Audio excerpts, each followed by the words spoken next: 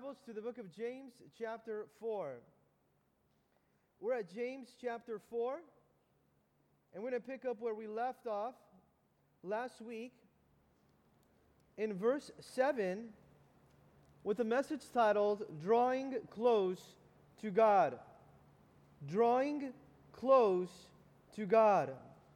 If last week we talked about the cause of wars, the cause of division, the cause of envy in our hearts and jealousy, which is pride, this morning we're going to talk about the cure of wars.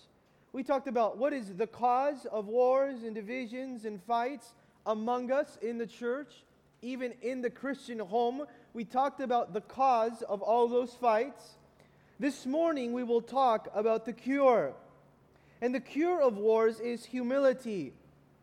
Because humility, as we've learned in the past, is the highway to holiness. Humility is the highway to holiness. And if pride, notice this, church, separates us from God and from one another, then humility unites us to God and to one another. You know, oftentimes why there is a strong division in a home or at a ministry or among believers is because there is an absence of humility and there is a presence of pride. And today we want to come to the Lord and say, God, we want you to give us the humility that we need so that we can draw closer to you and closer to one another. And if you like taking notes, we're going to go over three major points. Number one, humility produces submission. Humility produces submission. Number two, humility produces unity. We can't have unity without humility. And number three, humility produces surrender. Surrender to the will of God. Now he's told us now, James here, speaking to the church and the Jewish believers, that God resists the proud, but God gives grace to the humble. And he left us with that point last week. God gives now grace to the humble, and he resists the proud. Now therefore, he says in verse 7, submit to God, resist the devil, and he will flee from you. Now notice what he's done here. He's used the word therefore. And this is very important for us as we pick up here this morning. Because what he's saying is that since God gives grace to the humble, therefore we should submit to him as our sovereign king and enjoy the benefits now of his wonderful reign. Because God gives grace to the humble, we should therefore submit to him. How many of us have come for grace this morning? The best way to receive grace is when we come and we submit to God. This is why he says, therefore, being that we've recognized and that we have established that God gives his grace now to those that are humble and that he resists the proud hearts, we must then come to the Lord now in humility and in submission. And this is what he says in verse 7, therefore submit to God. That's the number one exhortation and commandment. That you and I, wherever we would be at in life, we would come into submission to God. Now what does it mean to submit to God? The word submit means to line up under. The word submit means to humble yourself before God. In other words, submission, if you want to define it in one simple word, means obedience. What does submission mean? It means obedience. Obey God and follow his leadership. Don't fight against God. Don't resist God. Don't reject God's word. Now submit to him as a soldier that is under authority of his commander now, with a willing conscience submission to fall under, to come and to respectfully obey the commandments. Now, we are doing this as a response to the grace of God. And notice this, and I want you to remember this morning. You are either submitting to God or you're submitting to the flesh. You are either submitting to God or submitting to the world. You are either submitting to God or submitting to the devil. And we are always submitting to someone. The question is, are we submitting to the right now place? Are we submitting to the presence of God and to the Word of God? You see, the only way that we can submit to God is when we abandon our selfish pride now, and we put on the whole armor of God, and we place our faith in Him and say, Lord, we come here and live in a constant state of submission because it's the only way to have peace with God. Did you know that you cannot have peace with God if you're fighting with God? You cannot have peace with God if you're not obeying His word. In fact, this is why He tells us submit to God. Because this is the only way that we can ever have peace with God, with unconditional surrender. That is the only way to complete victory. Unconditional surrender. And if there's any areas in our life right now that are not fully submitted, they're going to keep us away from that peace that God wants to offer us. Ask yourself this morning, are there any areas in my life that are not submitted? Are there not any areas in my life that maybe are unchecked now by the authority and the Word of God that are standing in the way of peace with God? That's why He starts with this order, submit to God. Now, notice here in verse 7, the second exhortation that we ought to do. Resist the devil. Oftentimes we resist God. He's saying, no, don't resist God, submit to God, and you ought to know that you have an enemy, you have an adversary, and you ought to resist the devil. Now, what does it mean to resist the devil? Resist the devil means stand against the devil. Don't run away from the devil. Don't retreat from the enemy. Stand against the devil. And we only can stand against the devil by first submitting to God and submitting to His armor. In fact, when we go to the armor of God of Ephesians chapter 6 and put on the full armor of God, guess what He does? He equips us as we submit to that armor so that as we wear that armor, we can resist the devil. There are some of us today that are having a hard time resisting the devil. And the devil comes in and tempts us and comes in and now provokes our flesh, and we give in to that temptation. In fact, the devil wants to destroy us and discourage us and disqualify us from what God has for us. In 1 Peter chapter 5 verse 8, it says, be sober or be watchful now. Be watchful, be alert, be on guard now. Because your adversary, you have an enemy now, the devil, walks around like a roaring lion seeking whom he may devour. Why is it that we ought to resist the devil? Because he's coming after us seeking who he can devour. We have an enemy, and we ought to resist the enemy, but the only way to resist the enemy is if we first submit to God. In your life, maybe you've noticed times in your life when you are trying to resist the devil and with your own strength you can't do it. And you find yourself completely always falling and entering into temptation or being defeated spiritually. And we have to go back and ask ourselves, am I submitted to God? Because if I was submitted to God, I would be submitted to the armor of God in prayer and in the Word that equips me and gives me the strength through the power of the Holy Spirit to resist the devil, the adversary. But notice what happens here as you submit to God, resist the devil, and there's a promise here, and he will flee from you. And he will flee from you. That means that in Christ, in the armor of God, we don't have to be afraid in His strength because He will flee from you. Do you remember in Matthew chapter 4 when Jesus was in the wilderness fasting and praying and Satan came to tempt Him?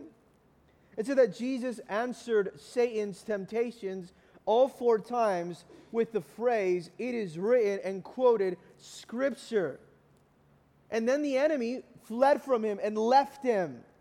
Why? Because Jesus was filled with the Spirit of God, and Jesus was holding on to the Scripture now and the Word of God to defeat the enemy.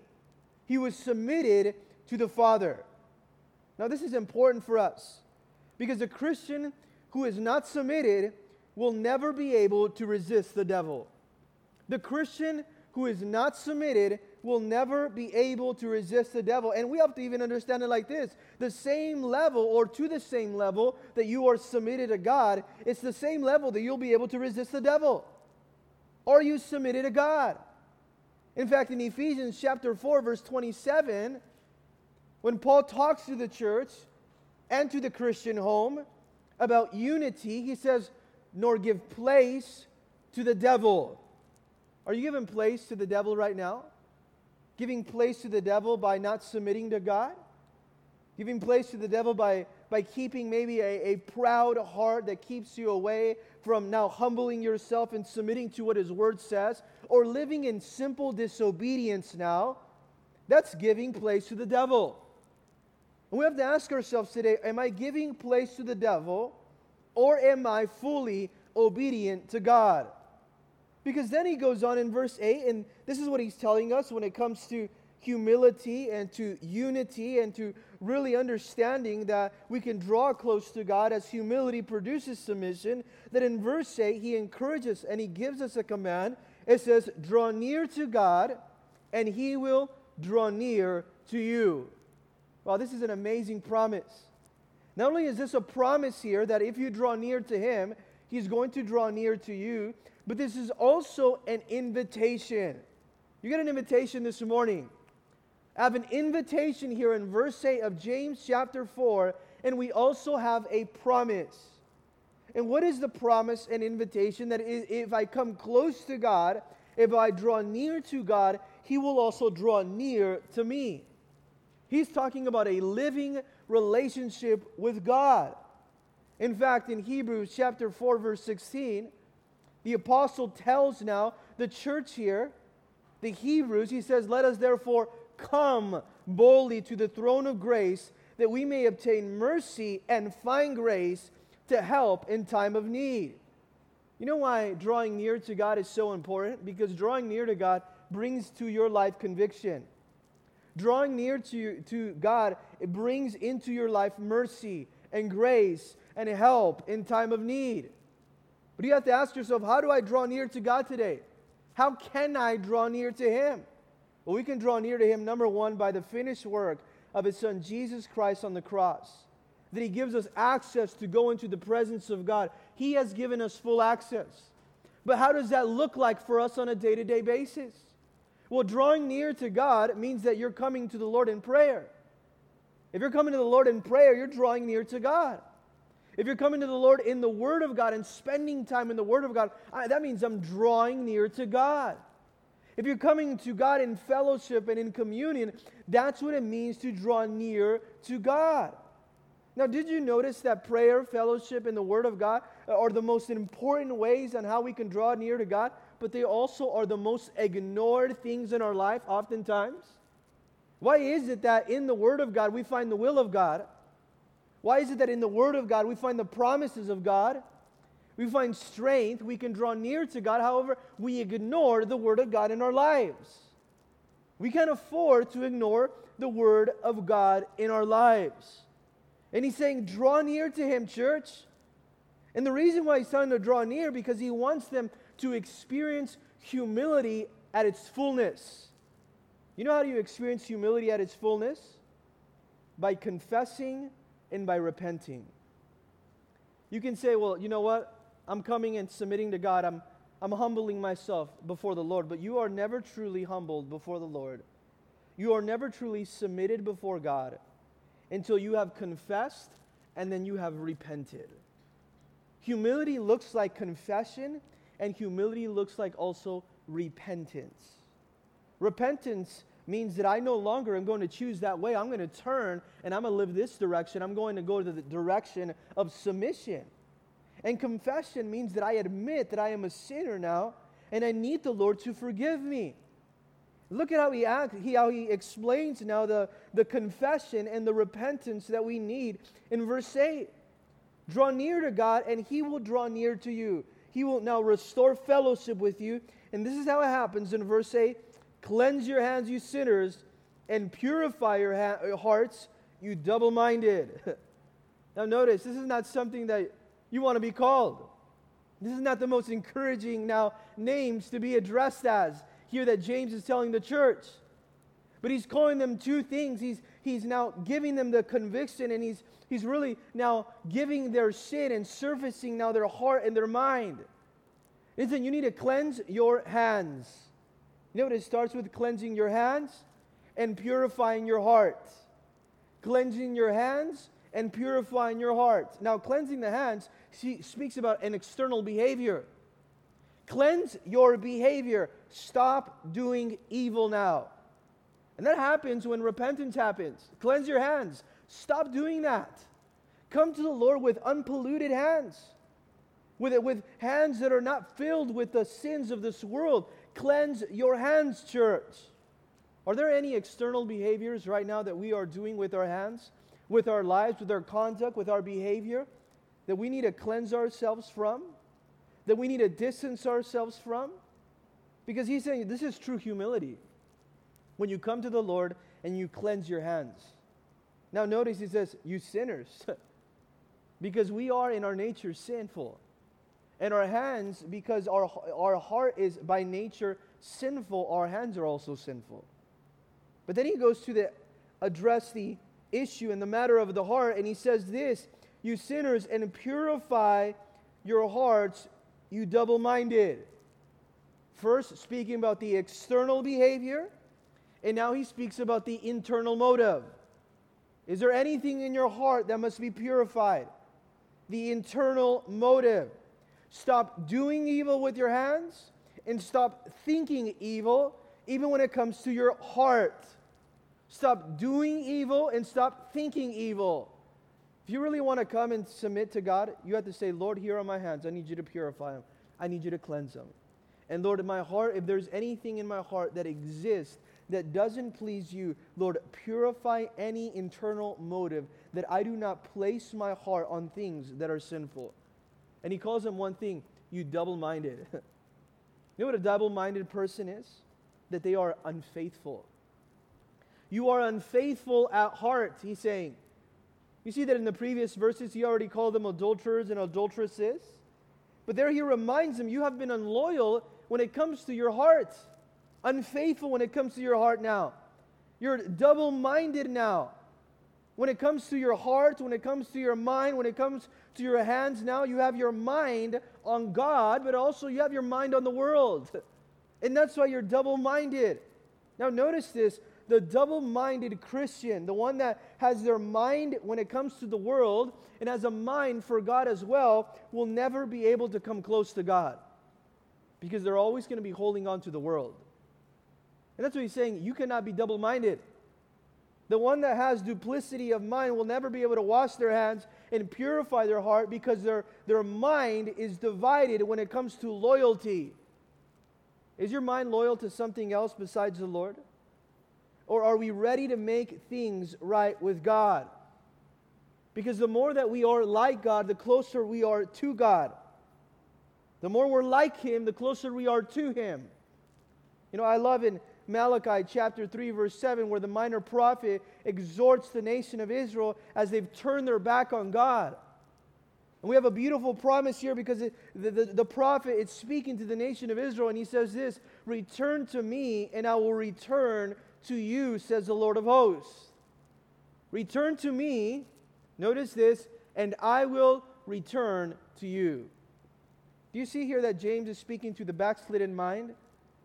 He's speaking to the backslidden heart. He's speaking to the hands that are now defiled with the things of this world. And he's saying, return to God, and He's going to return to you.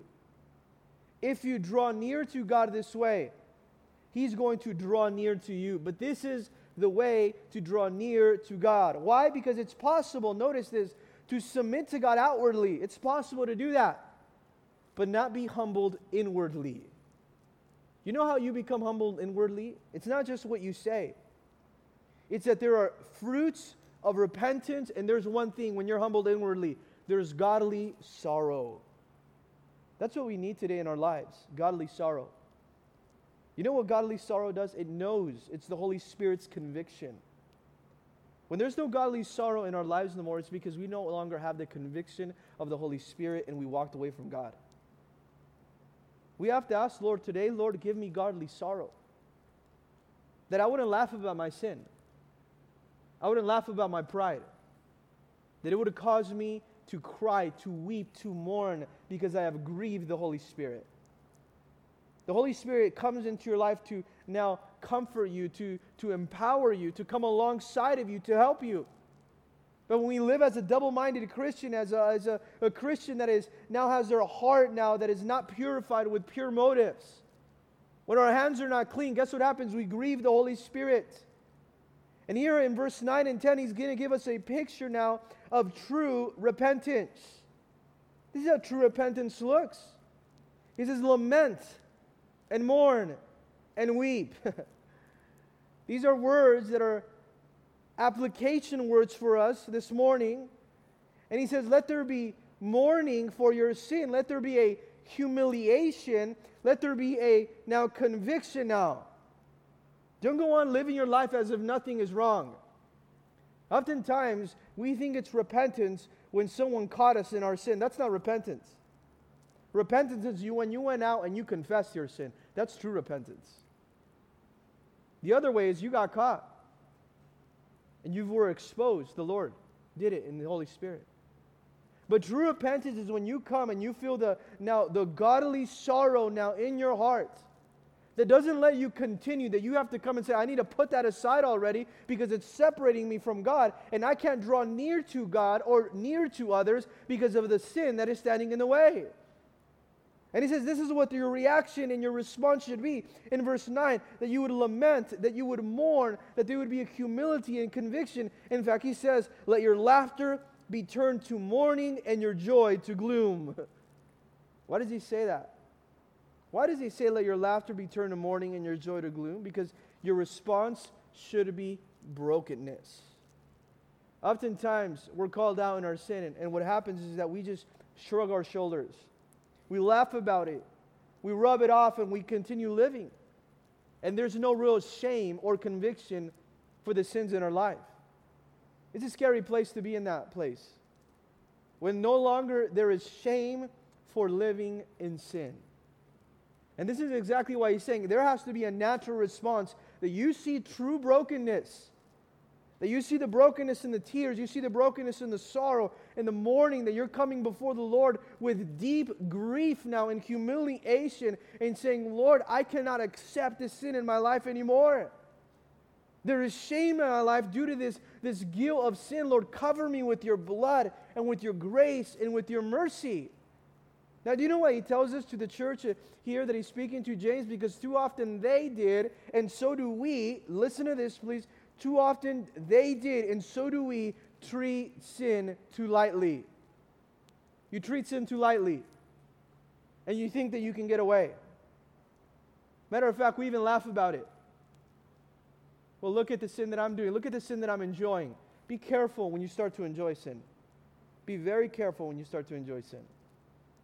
Because you're turning your back on the Lord. And he's saying, you ought to come in brokenness and in true repentance.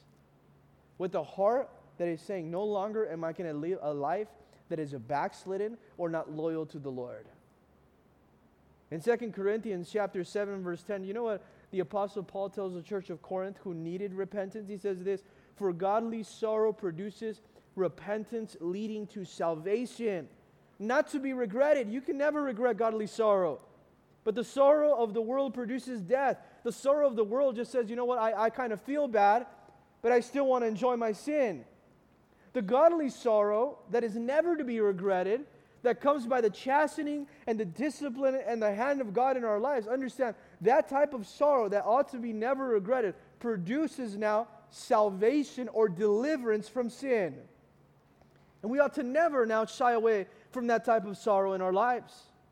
In fact, in Psalms 51, verse 17, what did David now pray and sing after now he was confessing his sin of adultery as he went in and had sexual relations with another man's wife? In Psalms 51, verse 17, it says, the sacrifices of God are a broken spirit. He knew that when his spirit was broken, he again had fellowship with God. Lord, thank you, because I know that the sacrifices that you want are a broken spirit and a contrite heart, a heart that is humbled before you. These, oh God, you do not despise. You don't reject this. The best way to come before the Lord is to come to Him in humility and in brokenness. Why? Because sin is really serious. And a true mark of humility is when we face the seriousness of sin and we deal with our disobedience. That's humility. I'm going to face the seriousness of my sin, and I'm going to deal with my disobedience in the presence of God, and I'm going to confess, and I'm going to repent. How is it that God wants you to draw near to Him? In confession and in repentance. And notice this is not something you do once. This is something you do daily. Why? Because the Bible says that you ought to carry your cross daily and follow Him. Therefore, we ought to come to the Lord at the cross daily in confession and daily in repentance and saying, Lord, today I choose to follow you. Now notice verse 10, what he says, humble yourselves. Underline that, church. Humble yourselves. What does the word tell you? To exalt yourself. But the word of God says, humble yourself. The world tells us, promote yourself. But the word of God says, humble yourself. We need humility. We need to humble ourselves. To humble yourself, again, goes back to verse 7, where he says, to submit or to surrender to the Lord, or to submit under, to humble yourself before the Lord now, in the sight of the Lord, and then He will lift you up. Underline that part, He will lift you up. Oftentimes we say, Lord, we want to lift ourselves up, and then we will humble ourselves before you. No, the Lord wants you to humble yourself before Him. And He's the one that does the lifting up, not man. He's the one that does the lifting up, not you. Oftentimes when we want to lift ourselves up, guess what happens? Just the way we exalted ourselves, we vanish away, and it doesn't even matter. It doesn't minister to anyone. You know what ministers to people? Humility. Pride will never minister to the need of anyone. Humility does. That's why he says, make yourself low in the presence of God, submit under the presence of God or in the sight of God, and He will lift you up in honor. He will exalt you now. And I want to give you this with a lot of love, that it's better that you humble yourself than God have to humble you. Because oftentimes we don't want to humble ourselves. And if you refuse to humble yourself, we have to ask God for mercy, because then He will humble us. Do you know why God is patient with us, even in our sin? Because He's waiting for you to humble yourself. And it is much better that you humble yourself than He have to come and humble you. You know that God blesses humility. He doesn't bless pride. He doesn't anoint pride. And when you come and you humble yourself in the sight of God, you know what He can do? He can speak to you in His presence in humility. He can speak to you and use your life through humility.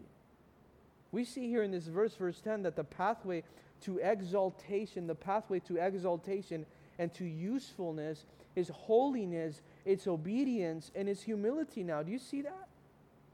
And He will lift you up. Maybe today we're waiting for the Lord to use our lives. We're waiting for the Lord to really place a door of opportunity in our lives to revive us. And we want revival. We want to hear the voice of God. We want anointing in our life. And the Lord is saying, you might be asking for revival, but I'm requiring repentance first. You might want blessing, but I'm asking for brokenness. And that's exactly what He's saying here. Now the pathway to exaltation is humiliation, obedience. In 1 Peter chapter 5, verse 6, it says, therefore, humble yourself under the mighty hand of God, that He may exalt you. And notice this, in due time. I love that. 1 Peter 5, 6. Write that down in your Bible. In due time. Now, why is that important? Because oftentimes we think that we ought to humble ourselves for a week, for a month, for a little small season, and then God's going to lift me up. No, God wants you to remain in a constant state of humility, and in His timing, notice it, in due time, and in His time, He is going to exalt you. He's going to raise you up in honor. This is what it speaks to us, that before we really ask for honor from God, we must really live in honor to Him. Our lives should be in honor to the Lord always. What did John the Baptist say? He said it the most beautiful way, in the most simple way, that if we live this way, God will bless our lives, and we will live lives that are fulfilled and satisfied. We're not going to be living empty lives chasing things that never fill us. very frustrated, angry, unhappy people. You know, the way of happiness in our life, the way of true joy in our lives is humility, because you're satisfied with where and what God wants for you. John the Baptist said it this way in John 3:30. He said, He must increase and I must decrease. Oh, that's so amazing. He must increase. I just want the Lord to increase. But the only way the Lord for increase is that if I decrease. Because the more that I decrease, He increases in me, and others are able to see Him in my life. I must become little so that He can become louder in my life. I must become smaller now so that He can become bigger in my life. Do you see how this is so important now? That we ought to not live a life that is full of ourselves. And that's what He's telling them in the book of James now. In fact, in Luke chapter 14, Jesus said Himself, for whoever exalts himself, notice this, will be humbled. And he who humbles himself will be exalted. You know what it means? Well, I haven't really tried to exalt myself. You know how you exalt yourself without even knowing when you're living in pride? You're living a life of exaltation. That's simply at its core, that's what it means to exalt yourself. When you're living a life filled with pride. And if you're living a life filled with pride, guess what will happen? God's going to deal with you and He will humble you. Now this is so important for us because He's teaching us here from verses 7 through 10 that Christian sorrow leads to repentance. Christian sorrow, the lamenting, the mourning, the weeping, it will lead us to repentance, and our repentance is going to lead us to forgiveness. So this is the best place to be at, because in humility, you find that forgiveness that you are desperately needing now, and the forgiveness is leading you to true joy because you are now reconciled to God and have that peace that you were missing. You see, humility and humbling ourselves before God means getting right also, notice this, with other people. Humility and humbling ourselves before God means also getting right with other people. You can't say that you're submitted to God if there's division between you and your brother. You cannot say you're submitted to God if you're angry and you harbor resentment towards a spouse or towards somebody in the body of Christ. You have not fully humbled yourself before God. You know you humbled yourself before God when you went and you apologized, even when it wasn't your fault. You know you're humbling yourself before God when you are pursuing now reconciliation with others. Because it shows that you're truly been submitted to God. When you're saying, I'm submitted to God, but I just don't want to submit to one another, that is not true submission to God. Because our submission to God is going to be reflected in our submission to other people. Our submission to God will be manifested in the way that we submit to one another. Now, do you see why this is incredibly important for us to be able to read and to understand? Because humility, what it does, it really produces now submission, but humility also produces unity. Humility produces unity. And here he's going to talk to the critical spirit now. Notice what he says here. It says, do not speak evil of one another. How can you say that you are living a life submitted to God if you're criticizing and slandering when you don't even know all the facts about your brother or sister? You're not submitting to God. In fact, you're criticizing your brother, and your humility is not producing unity. Therefore, it's not real humility. And then he says this in verse 11, don't speak evil of one another, brethren. Let's look at the word brethren. Talking about the church, speaking evil against one another, slandering, judging, criticizing one another. Because when you do this, notice what it says in verse 11.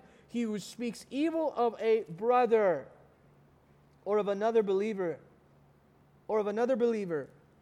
and judges his brother or criticizes that person, notice that. If I criticize that person, I speak evil of them, what you are doing at the same time, you are speaking evil of the law now. Notice what it says, and judges the law. When you're speaking evil of one another, when you're criticizing God, you're also criticizing, judging also God's word and speaking evil of it. Why are you doing that? Because what does the law say? What does the Word of God say? That we are called to what? Love one another. You are to love one another, to love God and love your neighbor. The law says that. So that when you are slandering someone and criticizing someone, what you're saying is that that law doesn't apply to me. I am above that law. You're not above that law. When you're humbled, you are submitting now to the commandment of God to love God and to love people. And it takes away now the right judgment that only belongs to God, because now you put yourself in the place of judge when you criticize. You're not God. None of us are. Therefore, we ought never to be judgmental with our words. In Ephesians chapter 4, verse 31, it says, let all bitterness. You know what bitterness manifests itself? It manifests itself in the tongue. Let all bitterness, wrath, anger, clamor, which is complaining, all anger, all just bitterness, evil speaking, be put away from you with malice or even with a bad attitude and division. Put that away. And be kind to one another. Be kind. You know, kindness is such an important virtue for the believer, kindness. You know what kindness means? It really means the unconditional or unfailing love. Kindness, unfailing love. Kindness means a love that doesn't fail. A love that continues, an eternal love. That's what kindness means. It means love. And be kind to one another, tender-hearted, gently forgiving one another, just or even as God in Christ forgave you. Now, these are heavy scriptures right now, talking about humility. Humility also means to not speak evil of someone, and it also means to forgive someone. So just imagine you're always complaining about that person. You don't want to talk to them. You want to avoid them. You don't want to forgive them the way God forgave you. You don't want to be tender-hearted, and you don't want to really be kind. Are you fully submitted to God then? In fact, he goes on in verse 11, at the end of verse 11, it says, but if you judge the law, you are not a doer of the law, but a judge. Your job, our job as believers, is not to judge the law, is not to criticize the law. And we criticize the law when we criticize one another. But our responsibility is to obey the law. Oftentimes, even the believers here, what they would do is they say, well, that doesn't apply to me, and I am above the law or above the Word of God. We are never above the Word of God. The Word of God is the standard. In fact, God says that He holds His Word above His own name. You think about that. He holds His Word even above His own name, which means that we cannot be selective about God's Word and God's commandments. In Matthew chapter 7, verse 1, what did Jesus say on the Sermon of the Mount? Talking about criticizing and slandering and judging one another, He says, judge, and you shall not be judged. For with the same judgment that you judge, it will be judged, and with the measure that you use, it will be measured back to you. Just imagine if the same type of standard that you apply to other people and the judgment and the critical attitude that you had towards them was applied to you, would you have sufficient grace to move on? Oftentimes you wouldn't. We want to offer people a spirit of criticism instead of a spirit of grace. In fact, it says here, he goes on in Matthew 7, verse 3, it says, and why do you look at the speck in your brother's eye? You do not consider the plank in your own eye. But oftentimes you say, you know what, look at that person. Have you seen him or her? I can't believe they're doing that. And you're talking about a little speck in their eye when there's a huge 2x4 sticking out of your own eye. And you haven't realized it. You know why? Because sin and pride hinders you from looking at people through the lens of compassion and through the lens of love. If you can't look at people through the lens of love and compassion, it's because something is in the way, and it's usually our pride. Our pride doesn't let us look at people with love. Our pride will hinder us from looking at people through the lens of love. Or how can you say, my brother, let me remove the speck from your eye? How can you say, hey, let me help you with that. You have a problem, let me disciple you. Let me exhort you. Let me correct you. And you don't look at the plank that is in your own eye. Hypocrite, Jesus said. Remove the plank from your own eye, and then you will be able to see clearly to remove the speck from your brother's eye. Can you see clearly today? Can you see clearly? Or is there something that is in your eye that you need to take out, sin in your life? Now, verse 12, it says here, there is one lawgiver. Who's that one lawgiver? It's God. Why does he say that? Because the one lawgiver is the judge. Who's the one that gives the law? The judge. You are not above the law, and you are not the lawgiver. Therefore, it gives you no right and no position to judge other people. You're not sitting in that seat. You didn't write the law. So stop criticizing. Stop judging. Stop disobeying. What you're saying is that you're the judge, and what you're saying is that you can change the law or you're above the law. Notice this, there is one lawgiver who gave the law. He is the judge, has the authority to save and destroy those who refuse to repent. Notice this, there is one lawgiver who is able to save and to destroy. It is only God that can do that. You can't save anyone or you can't destroy anyone. You can't do that. Therefore, you have no privilege, responsibility, or right now to judge your brother or sister. What right do you have to judge your neighbor, he's saying here in verse 12? What right do you think you have? You have no right to speak about someone that way. You to humble yourselves before the Lord because you're not God. Notice this, what it says. Who are you to judge another? Who are you? Who do you think you are to judge someone else like that? Now, do you see how humility affects every area of your life? It affects the way you come and draw near before the Lord. And when you come and you draw near before the Lord, you know what it comes? It purifies your heart. It purifies your mind, your hands now. But as your heart is purified, think about what you don't do now. You don't go out and you slander. But you go out and you serve. Do you have a heart to serve? Or is your heart filled with bitterness that you no longer can serve? To end, let's read 1 Peter chapter 2, verse 1. It says this, 1 Peter chapter 2, verse 1, therefore lay aside all malice, deceit, hypocrisy, envy, jealousy, and evil speaking. Lay it aside. Lay it aside. As newborn babes, this is amazing, as a newborn babe. What does a newborn babe want to do? My almost 2-month-old son, what does he want to do? All he does is just eat and just sleep. Just rest and eat. A newborn babe. Just want to desires the pure milk, the feeding, the nourishment now. In fact, instead of slandering people, what you should really be doing is getting in the Word. That's what he's saying. And he says here, as a newborn babe, that you desire the pure milk of the Word. Fill your mind and your heart and your life with the Word so that you may grow thereby. This is how growth happens, with the pure milk of the Word of God. If indeed you have tasted that the Lord is gracious.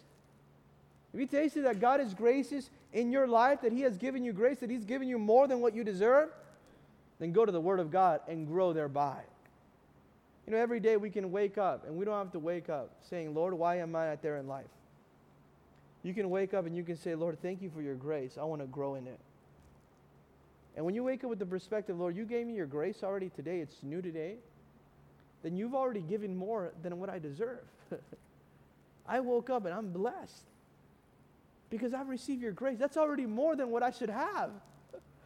It's your grace. And I'm in a living relationship with Jesus now.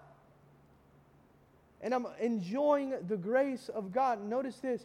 I can desire one thing, the pure milk of the Word of God. Do you desire the pure milk of the Word of God? That you want to get alone with the Word of God and say, I want to grow thereby. Because if you don't have the desire for this, notice this, if you don't have the desire for this, you will live your entire life frustrated and never submitted. The person that's never submitted is living a life of frustration. Of frustration. It is until you are submitted to God that you find true peace. True peace is found in submission. Draw near to God, He will draw near to you. Cleanse your heart. Cleanse your hands. Lament, mourn, and weep for your sin. True repentance, godly repentance, that leads to a revival and a personal revival in our lives. Let's go ahead and pray right now. Lord,